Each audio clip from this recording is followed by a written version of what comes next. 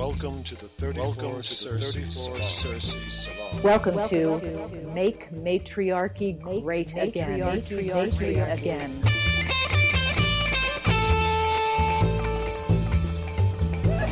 L'Écossais interagir tout au long de ce cours. Dans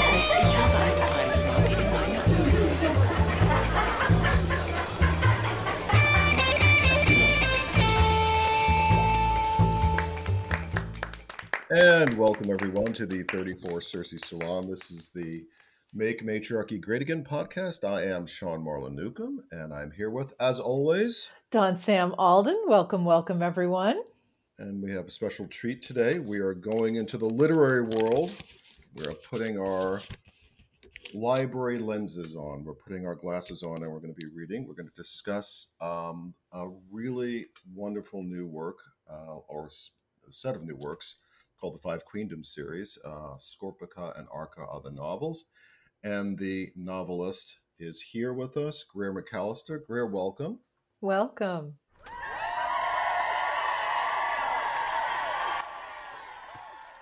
Thank you so much. I had a much more elaborate intro for you, but as we know, there were some technical issues, so my intro has sort of vanished. But in general, Greer, you have written the Five Queendoms series called with Scorpica and Arca being your first two books, and you also have written a number of historical novels, The Magician's Lie, Woman 99, Girl in Disguise, which focus on female characters, and now you are entering a world that is with science fantasy and very female-centric. So I thought for our listeners, we would just kind of first, get an introduction to you, your background, where you're from, where you grew up. How did you get into becoming a writer? What was your inspiration? That sort of thing. Sure, I'd be happy to start way back at the beginning with the birth and all that.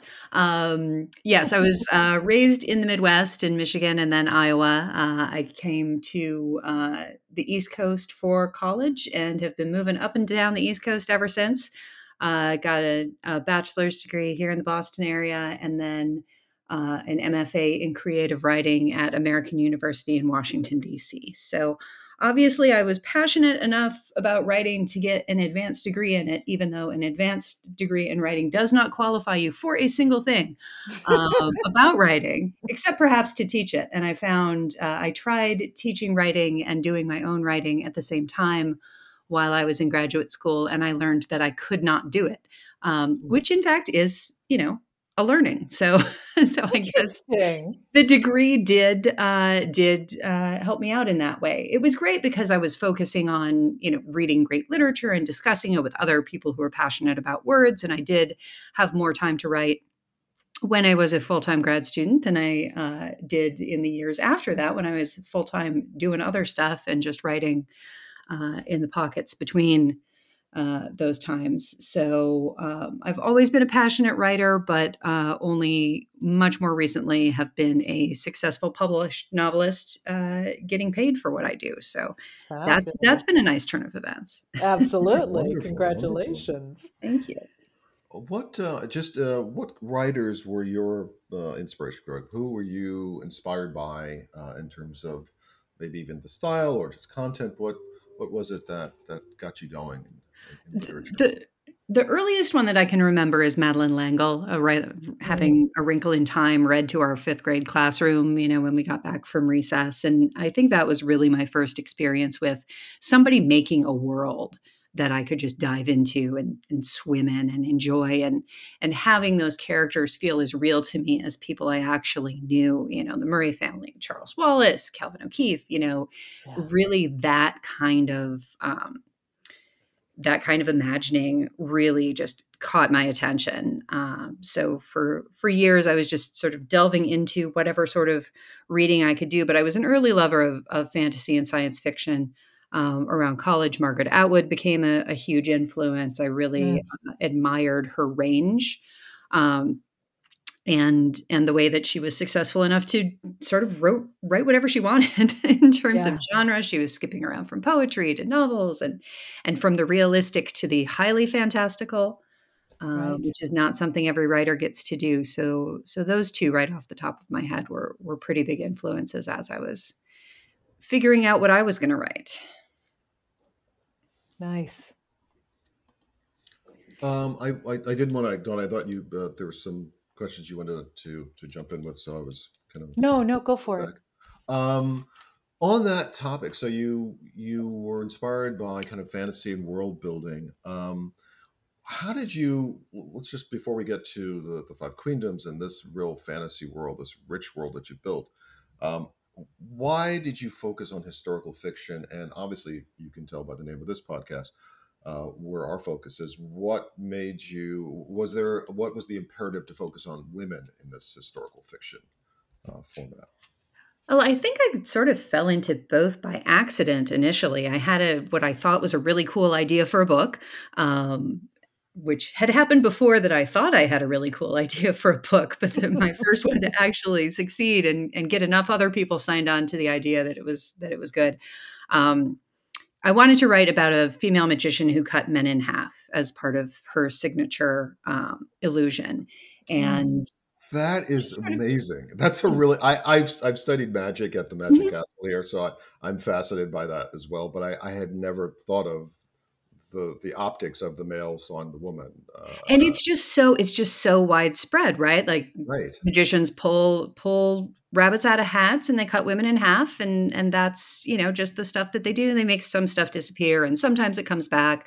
But really, that idea of the woman's role is to be acted upon really sort of caught my attention, and I decided to start researching that because I'd seen Ricky Jay perform, but that was sort of the extent of my knowledge of modern stage magic. And when I researched it, what I found out was that the first woman who really claimed that as her signature illusion was in the 1980s. So then I had the choice, do I write a contemporary novel with a female magician who's, on the Ellen show or going on TV with Penn and Teller, or do I set it in the 80s? And I, have been through the 80s once and it felt like enough. So I started researching and digging back. When was the golden age of magic? When would the average person have seen stage magic on a Friday night or as part of a vaudeville bill with, there's jugglers and tumblers and magicians, and it's just part of a bigger picture. And when could somebody make headlines? So I sort of latched on to one real life figure whose name was Adelaide Herman, who had started out as her husband's assistant, and then when he died, she took over his act. But she was not that kind of magician. She didn't cut people in half of any gender. So she's a character in The Magician's Lie, but she's not the main focus. I came up with a fictional magician. And that book settled into sort of late 1800s, early 1900s, 1905 being the present action of the book. And that turned out I was writing historical fiction without really meaning to. Interesting. There's a couple of questions that I will, we obviously won't lose sight of our queendoms, but I really am fascinated by this. So 2 questions for you. One, you said there was a woman in the 80s who was sawing, make sure I understand it, she was sawing men in half. And then 2, where did you find in your research where the whole concept of sawing a woman in half came from? Because when I think about it, we all take it for granted, but I like, why did that come about, of sawing a woman in half? Right. So it's been a while now. I don't remember the name of the woman who sawed men in half. I thought she was a Vegas magician, but I could be wrong about that. I sort of turned away from after I found that nugget. It sort of sent me off in a different direction, so I didn't keep track of that. And the origin also, I don't know if it was masculine, or I'm trying to trace back who Dan maybe. I thought there was a specific figure. Oh, okay. But maybe not. Long ago? Okay, yeah. No, just curious. Okay, so we've got that world, which now I have to find that novel because I'm going to be really fascinated by it. Yeah, there's so many, in coming to Scorpica, and then finding out more about what you wrote, particularly for obviously what we cover in this podcast. There's what you write about is really up our alley in so many ways. So maybe let's just touch on the other historical novels, and then we'll go right to Scorpica and the Queendoms. So I'm particularly Girl in Disguise, which is the Pinkerton one, correct? Right. Yeah, that was the second one. So that was sort of came from the idea of, Kate Warren, first female Pinkerton detective, 1850s Chicago, helped save Abraham Lincoln's life on his way to his inauguration. And why do we all know Really? why do we know the name of the guy who killed Lincoln and not the name of the woman who helped save his life, Wow. before he was even president? Dawn, have you heard that story before? No, I haven't. I haven't heard it either. That's really amazing. I am, not quite the sole member of the Kate Warren Awareness Society, but I do think everybody should know her name. And then more people we'll find have to have out. you back. We'll have to have you back to talk about her specifically, because I think that's an amazing. One of the things that we talk about quite a bit on this podcast is how it is tragic and yet continuous about how the history of women is repeatedly lost and erased in our society. And both were true of Kate. So nobody could write a biography about her because there just is not enough information. And I think that's one of the great things about historical fiction is it enables us to take the seeds that are there and sort of imagine what these lives might have been like. Bring them back to life in many ways. Yes, breathe some life into that woman. Yeah, absolutely. So how did this lead you, these types of work, to Scorpica, the Five Queendoms? How did you get to this? I mean, obviously you had said you had early on, loved the idea of world building and fantasy worlds, but what brought you to the Five Queendoms and specifically this type of world, which is, again, so it's wonderful and the kind of thing that, Dawn and I talk about that we're always looking for, but how did this come about? It was a bit reactionary. So I had been writing historical fiction for a while, and it's all of my historical novels are set sort of between 1850 and 1910 in America, and they're all very strongly based on actual life of the time, which means that women are just getting kicked around left and right in these stories, which, you can decide how deeply you want to go into that. And how much of it you want to depict. But if you're showing a woman who is completely in charge of her own life in that time period and in that place, you're really making some stuff up. So I had started, I was watching Game of Thrones, as so many people were at the time. Oh, Game of Thrones. I imagine that's already been spoken on some number of times. No, Dawn and I have talked about it separately. Never we've never gotten on the podcast, but just reading some of your other interviews, it sounds like your opinion is similar to mine, which is, no, could not watch. Yeah. Yes. And a lot of it, and his novelists of all kinds get to choose the worlds that they create, and thank goodness we do. I loved getting to choose the world that I put together in the Five Queendoms, but I had a choice about how much sexual violence there's going to be, how much of the unsavory elements of different worlds. I get to choose the technology and the language and everything. And if I get to choose that, I choose to not show these things. There's an appalling amount of violence in my books. I will be true. I will not lie about that.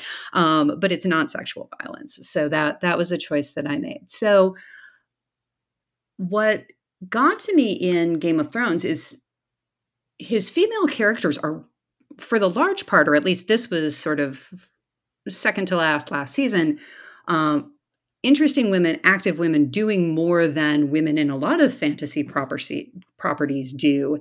And yet we're still sort of trapped in what Martin chose to take from real life history in terms of patrilineal descent and who was in charge and why and all of that based on gender.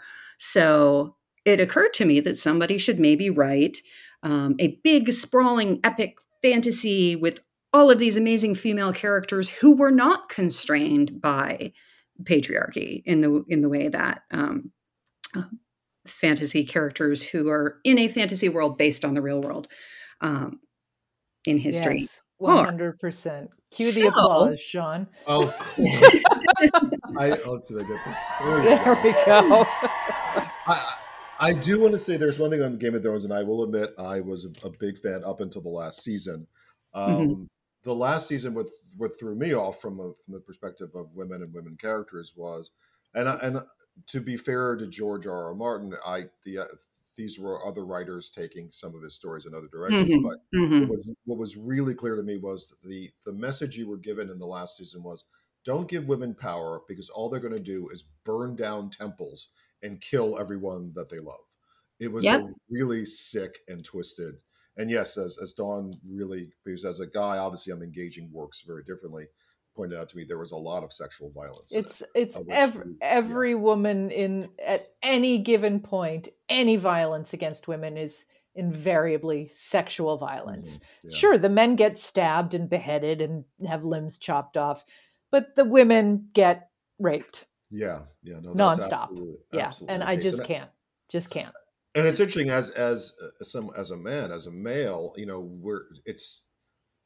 you often miss that aspect of it. You don't miss the fact that there are rapes occurring, but you miss the fact that that is the way in which violence specifically is enacted upon those characters. And once you're made aware of it, you're like, holy crap, it really is everywhere there. And then it starts to feel like lazy writing. You're like, wow, you couldn't think of something else that could happen to this woman besides sexual violence? Or in a lot of cases too, it's to further the plot and the character of a man who's attached to that woman, because this is happening to his wife or his daughter or something like that. And there are so many more plots in the world. Let's find other plots. Let's just Amen. cast Amen.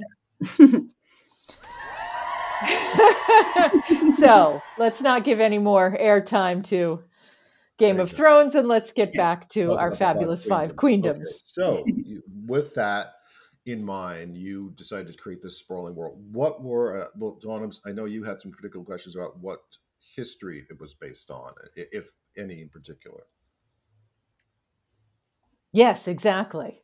No, yes. Okay. Well, I mean, there was the issue, because Dawn and I were talking about whether I felt it was very much like the Moorish and Ottoman kind of Ottoman Turk kind of world. Well, I feel like we Amazonian. Yeah, I feel like we didn't let Greer finish answering the question because we went down a Game of Thrones. Sorry.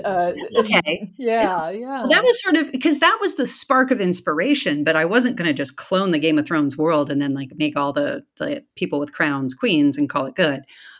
So I started with the idea of somebody should have a big sprawling fantasy set in a matriarchal world, or gynarchal. I don't know what the word. Quick explanatory comma for our listeners. A lot of the literature surrounding the Five Queendoms series is constantly referring to these societies as matriarchies. Which is a very different use of the word than we have used for 3.5 years here on our podcast. We use matriarchy in the sense of Heidegger Abendroth's definition of historical and current matriarchies as egalitarian societies of peace that practice gift economy and that have reverence for the female as a loving, giving mother. These societies are not egalitarian societies of peace in the Five Queendoms. So as we refer to them as either as matriarchies here, we are actually this is more what we would have called on this podcast a gynarchy, which is basically very similar to a patriarchy with the genders flipped, in that it is a hierarchical situation where lines of heredity determine power, that kind of thing. I think the ancient Greeks would call them inverted cities. They were so afraid. We always we take on the ancient Greeks a lot on this podcast for obvious reasons. And yeah, they had things called inverted cities. Their great fear of women having power, and so they just saw it as reversing what they have, which I don't see also Scorpica necessarily doing either. There's certainly more that moves towards the way we describe matriarchies here. But again, we've jumped in here, so please. Right. So just to let our listeners know. But right. Go ahead, I will try to hew a little closer to that definition and So if I use the terms interchangeably, that's me just trying to adjust. But women in charge, let's say. Amen. So I wanted women in charge everywhere in this story, but it is not a utopia and it is not a dystopia. And that is part of, because I had been very into fantasy when I was younger. I sort of drifted away from it, partly because it wasn't what I was writing. And I like to read in all genres, but I think most authors find themselves reading more heavily in the genre that they write, because you should not trust a writer who doesn't read heavily in the genre that they write. So I was not reading as much fantasy, sort of coming back into it. And then when I had this idea for the sprawling epic fantasy with women in charge, I thought, oh, well, surely somebody has written that. And so I read all of the books that I could find that were billed as matriarchal societies or gynarchal societies, or just some way in which the role of women was very different and a woman-centric society, woman default society, something where the power was sitting with the women. So I read all sorts of things. And I did find that a lot of them fell into utopian, hey, the women are in charge and everything's great now, or dystopian, hey, the women are in charge and everything's even worse than it was before. Right. And I wasn't trying to do that. I had, I read my Goodreads reviews, and you're not supposed to read your Goodreads reviews. Don't read your Goodreads reviews, but occasionally I find something fun. And somebody was really pissed off in a review and said, well, what is this author trying to say? Like, these women are terrible. And what is this author trying to say? That women can be just as terrible as men? And that's not the point. Right. But let women be terrible, like in fiction. It's not realistic to say, oh, well, if women were in charge, then everything would be totally perfect and wonderful. I can understand the, yes, peaceful society. And I do sort of try to get away from what I think a lot of people in modern society would say, well, these are the unchangeable facts about human nature. Men are going to do this and women are going to do that. And those aren't unchangeable facts about human nature. Right. Yeah. So it's very hard for us to let go of the way that things are being the only way that things could be, or the only way that things have ever been. So, and it is difficult for a historically oppressed class to wrestle with this idea of like, well, if you put us in charge, we'd be just as awful as, the oppressors that are keeping their boots on our necks right now. But at the same time, there's a wonderful Ursula K. Le Guin quote about how if you're going to, you have to allow women their humanity. Mm-hmm. If you don't write about the dark parts of women as well as the light parts of women, then you're not actually writing about women characters. Right. And the great thing with having the huge cast is that I can write all different kinds of women, so many different kinds of women, and they're not all terrible. Some of them are really wonderful people. Yeah. The powerful ones tend to be not as good, because how did they get there? And how does power change a person? But there are a lot of different people who are doing good things, doing selfless things, doing wonderful things. And then there are a lot of people who are just grim and holding on to power by any means necessary. And then there's a lot of variation in the 5 queendoms. So there is one of the queens who is very much making her decisions based on gender and saying, well, my queendom of women needs to survive, and I will, do bad things to a man who comes and tries to be part of the society. But some of the other queendoms are very pro, it's almost egalitarian in a lot of, in some of the other queendoms. So that was part of the idea of having multiple queendoms, is saying, well, they're all affiliated and they're all interdependent, but there isn't just one way that a society would evolve with women in charge. There are a lot of different ways that it could evolve. Do men vote? Do men participate? Do men do childcare? Do men, just how could it shake out? What are the different models of marriage? There are a bunch of different models of marriage in these queendoms. And there could be in any society where women are holding the reins of power. I Yes, also wanted to jump absolutely. in and say too what I appreciate about that, and in the nature of this discussion, one of the things, and Dawn and I have talked about it, is that in representing people of different backgrounds, what I find is tending to happen recently is, conflict. There's all kinds of things which drive with stories. Some may agree or disagree with the statement about it, but I think that there are different kinds of conflict or problems or things that make stories uh, interesting. And so if you only feel that if you're going to represent someone who hasn't been represented, but you can only show this angelic version of that, you oftentimes don't get a very good story or an interesting story. So I really appreciate when, particularly with the stories of women, you can still have these kinds of actions and conflicts and things that are moving the narrative along, because that just is good storytelling and always has been. So, Hmm. and Scorpica is a good example of that. Yeah. So returning to different forms of marriage, I thought it was very interesting that you made one of the queendoms practice marriages where there was one woman and two husbands. Mm-hmm. Yeah, so that's there. I didn't pull that one from a real world example. I can't remember if it made it into the final version of Scorpica or not, but in Cestia they have what's called a walking marriage, which is based on I'm gonna mess it up, but I think it's the Masuo or Mosuo of China. Yes. That's where Yes. it's, the woman decides, and there's no paper or anything exchanged, but the woman has her household and she decides what man can be hers, and then she sort of decides when he's not welcome to come over at night anymore.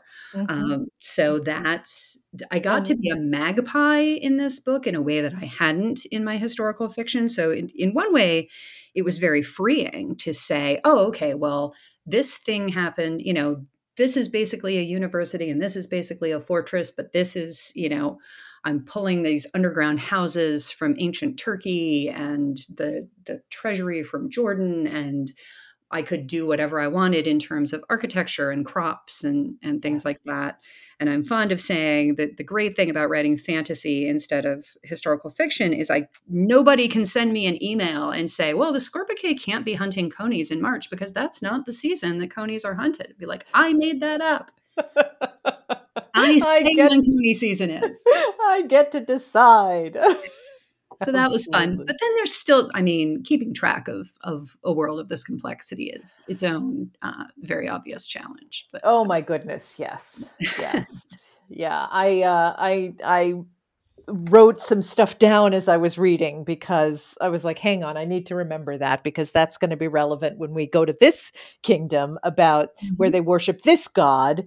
And I noticed that you say the gods when often it's goddesses. Yes, no feminine endings, because if it's and this is, I'm not a linguist, but this is sort of my attitude as an author going into it. If women are the default, Mhm. then why would you take a word and add more letters to it to make it about a woman? Words are about women to start with. So the women are gods, the women are monarchs and senators and priests. And unless I messed it up somewhere, you will not find, there's not a princess. That one actually almost got me because I had the word prince in there for a Right. very long time. And then I realized unless I was going to have both male and female princes, I needed to come up with a different word. And so that's why we now have kinglings and queenlings Right. in the Yes. world of the Yeah. five I kingdoms. also noticed that often you use and it's startling how often I was startled by it. But when you're talking about sort of the generic cross section of humanity in these Hmm. worlds, you use the default pronouns of she Hmm. because why wouldn't you? If Right. if women are the standard and the men are the deviation from that standard, Hmm. but we are so accustomed to he him being the default pronouns in everything we read Hmm. that that just was this wonderful way of like waking me up every time I came across that.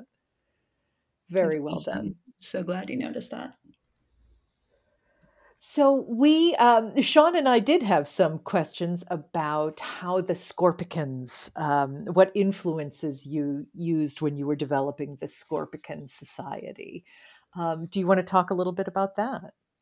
Sure. That one is pretty Amazonian, because I think that there are other bands of all female warriors throughout history, but not documented in this way and not written about in fact and fiction in a way that could really let me triangulate something. So I was able to say, okay, well, there's this. What would this society look like? Obviously, a society that's all women has to figure out how it's going to grow. Are you going to grow by adoption? Are you going to grow by just going out and collecting what I call men's rain? Somebody on Goodreads really hates that. But again, like I'm coming up with, if it's about the woman has the seed. The man doesn't have the seed. The woman has the seed. And so she's getting that seed watered however she sees fit. And I did want to make it a much more sex positive society and say, there's not going to be slut shaming. There's not going to be, why, again, sort of it ties into default of patriarchal religion, but the idea that virginity is something to be hoarded and given. I'm like, what is that? So that's not how people look at it in the Queendoms. So that's all a long way of saying that if you saw an Amazonian influence in Scorpica, you were absolutely correct. Amazons are a through line in this podcast. We are, I personally am obsessed with Themyscira. It's a long story, but we've talked to a lot of scholars, and you'll see in back episodes of this podcast about the Amazon history, whether Amazons, what they represent. So anyway, before I go off on a tangent on that. So that's a really interesting basis to start and with. It's kind of an interesting tie-in with some stuff that we have talked about in the past as well, because I really grooved on the little mentions that you sprinkled through the books of what the society was like before the Great Peace, and how it was a hunter-gatherer society that were groups of matriclans, which is, of course, a word that Maria Gimbutas has used, who is, this wonderful archaeologist, anthropologist, who first proposed the idea, or first sort of substantiated the idea, that there were goddess-based, matriarchal, peaceful societies on this planet for millennia.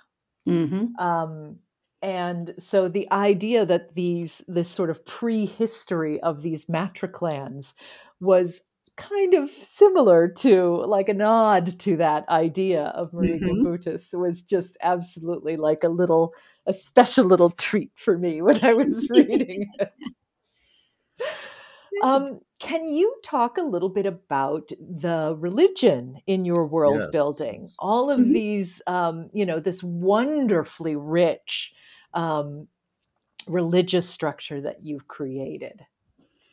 Yeah, I really, as I was developing the different queendoms, similarly to the way that they have different attitudes about men, they have different attitudes about marriage. Having different gods and worshiping different gods would naturally be a part of that, right? To help inform their worldview. I'm gesturing a circle as if anybody can see that, but to make it align, right? We believe what we believe, and that affects how we act and how we feel about how other people act and everything like that. My initial model, because of the various mythologies, I just know the most about Greek and Roman mythology. I think that's not uncommon for an American of my age. But I wanted to have this massive pantheon, and then just people could pick within that pantheon who they would be aligned to. So you have the All-Mother and her 3 daughters, and then just absurd numbers of gods of every gender underneath that structure.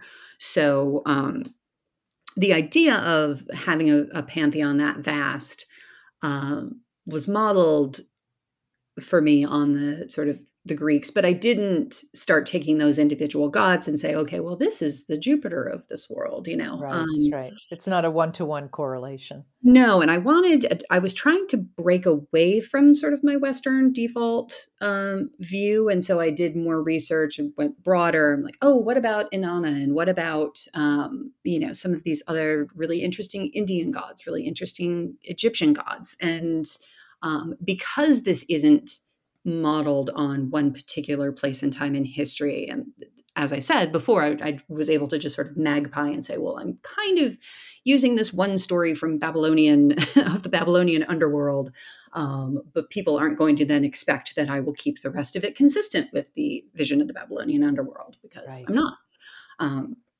So I'm pulling Turkish names, and I'm pulling, I tried very hard to not have it line up too much with any one real place, real time, real pantheon. But I did want to explore the idea of female gods and say, okay, well, what, it's not just, hey, this is the one in charge of childbirth and marriage. They could be in charge of anything and everything. So I just sort of built that from scrap metal myself, and then tried very hard to keep it consistent.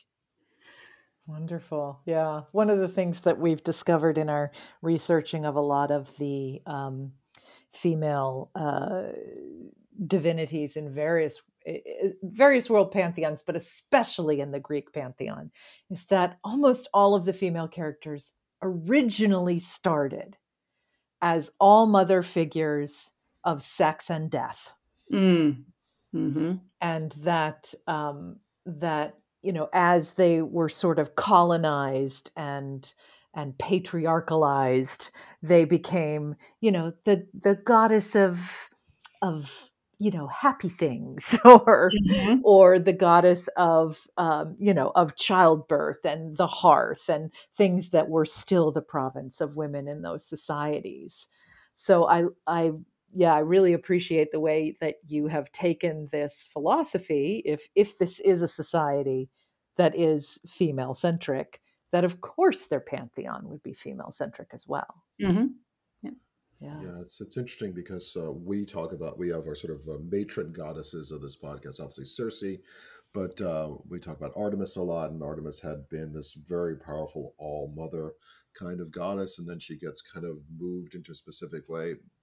Aphrodite, or Venus, was a warrior as much as a love goddess. So all these goddesses were sort of taken and moved into a different kind of patriarchal, something that fit within the patriarchal structure. So now seeing that, I love these, they have God of Chaos, and you have, there's the bandit god. It's just really very interesting to see the characters that you've created, to see who they turn to in terms of their spiritual needs, which leads me to a question about some of the characters. And in seeing some of the interviews that you've had, there is a particular character that you like, if I'm not mistaken. That's my favorite. A very tall lady, if I've got that right. Is that correct? Yes, I'm a big physique fan. Could you tell? She was so fun to write. She's fabulous. She is. Actually, she's my fave too. So. Oh, good. And she had my favorite line in Scorpica, which is, what they say about too much time among men makes you soft as a scrotum. Just love I'm very fond of that line. Oh, yeah. I laughed. And she's out the loud. one to say it. 100%. Yeah. She's a running her bandit gang all hither and yon across Paxum. She's big. She's got a big sword. She says whatever she wants, because would you tell a 7-foot woman with a big sword that she, should do something different from what she's doing? I don't think so. At least I wouldn't. So she gets to sort of run the show, but she has this, tender heart. And I don't mean, she's not all mushy underneath, because she does, she has been known to, for example, hang people who disobey her. So she's not all marshmallow on the inside, but she is fiercely loyal to the people that she thinks deserve that loyalty. And I very much enjoyed her adventures. I had to trim a lot from the first draft of Scorpica because initially I was following 5 different plot lines in the 5 different queendoms. And there are still a lot of POV characters, but they're more clustered around sort of 3 main plots. And when I was looking for things to cut, I'm like, well, do we need these bandits? And then I decided, yes, we really, really need these bandits. Because I love these bandits. So they stay. They're wonderful. Yeah, they're wonderful. Will we see more of perhaps a reunion with Vish in future novels? Rubbing my hands together. I will not say that is not going to happen. Those two deserve some happiness. So they absolutely. We'll see how much longer they have to suffer before they can achieve that happiness. Nice. It's on my radar. Awesome. Wonderful. Wonderful. Let's talk about just as we come towards the end, just for the listeners, just maybe talk about some of the different queendoms, just to give them a little flavor of it, and any other characters that you might think from those queendoms that stand out to you. Sure, yeah. So the first book is called Scorpica, but it's not focused entirely on Scorpica. All of the books sort of have a wide canvas, have a big brush, and I feel like I haven't even mentioned, the 5 queendoms had 500 years of peace. They were very peaceful societies and all functioning and interconnected. What kicks off the action of the book Scorpica is when girls stop being born. So one day there are girls and boys and others being born, and then all of a sudden there aren't, and scarcity breeds conflict. So I think, like you were saying, Sean, about, you need conflict in a story. So that was how I sowed the seeds of conflict in this story. So Scorpica is the warrior queendom, again, most closely modeled on the Amazons, but they also are sort of rented out across the other queendoms as the enforcers, as the police force, as sort of, because they are the best warriors, they're the best suited to that task. So it becomes destabilizing when that role is called into question. But they are the only all-female queendom. Paxum is sort of the most diplomatic and the largest and most central country. They have a queen, but they also have a senate and an assembly. There's some political stuff that happens in the second book that focuses on the Senate of Paxum. There's Arca, which is the nation of magicians. It is a desert area. And the women there have all sorts of different magic. I won't go into the whole complex system because right. But you need to read the book. Exactly. Yes. But they all have different talents. And the idea with magic in this society was it was given to people to help their community. So their gifts aren't generally things like, I'm going to blow a hole through a brick wall at 30 paces. It's things like, I can make a fire roar higher. I can make plants grow faster, that sort of thing. But then there are some who are blessed with all magic that goes across all of the different categories. And those people are eligible to become queen. So it isn't female lineage in that puts a queen on the throne in Arca the way that it is in Paxum, for example. Then there's Cestia, who I will also mention. I think you don't see that much of it in the first 2 books, but in Cestia, there's a priest queen. And so their temple is also a palace, is also this very central religious place. And the inspiration for the way that is organized is the Vestal Virgins. Right. Because they're, yes, I was going to say that society of religious rulers is chaste. Yes. Or are they? They're supposed to be, but we'll see. And then the rest, they're also the breadbasket. So the rest of Cestia is farmland and sheep grazing fields and things like that. So they sort of feed the rest of the queendoms. And then the 5th queendom is the weirdest and the one that I most often have people asking me, when are we going to find out more about the Bastion? Right. But it is a fortress, and it's it's such a big fortress that it's an entire queendom in and of itself, and it stands between Paxum and Scorpica. But it's a nation of scholars, and so they're always trying to figure out what box people fit into, and how education can help everyone improve. And they also have some really interesting differences between the way that they're supposed to do things and the way that some of them do things. But I will not go any further into. Right. Well, you did hint that the Bastion might be closer to what we term a matriarchy, in that there is no central ruler. It is a consensus-based decision-making body. So even though there is a queen, I'm putting that in air quotes, it is more of a consensus-based society, so that sort of perked me up as well. I was like, about to say, yeah, there's learn more about here who wants to know about Bastion and asking. She mentioned, I really want to hear more about Bastion. So I'm like, okay, well, there you go. I guess maybe there's something about it that people are kind of clicking into it and going, yeah, their interest is piqued, which is why if your publishers, if they're listening, we must have 5 books. Thank you for saying that. I agree. Well, let's give applause to that too. That's especially. Well, I on that topic, I did note that you had mentioned something that obviously there was the idea for 5 books, but you also said that you had structured this as well as a trilogy. So maybe could you talk about that, sort of what your plans are? And again, as we hope, there will be 5 books for this, but what are your kind of structural plans for where the story's going? Yeah, so my structural plans for where the story's going, I have so many things that I sowed the seeds for in the first couple of books.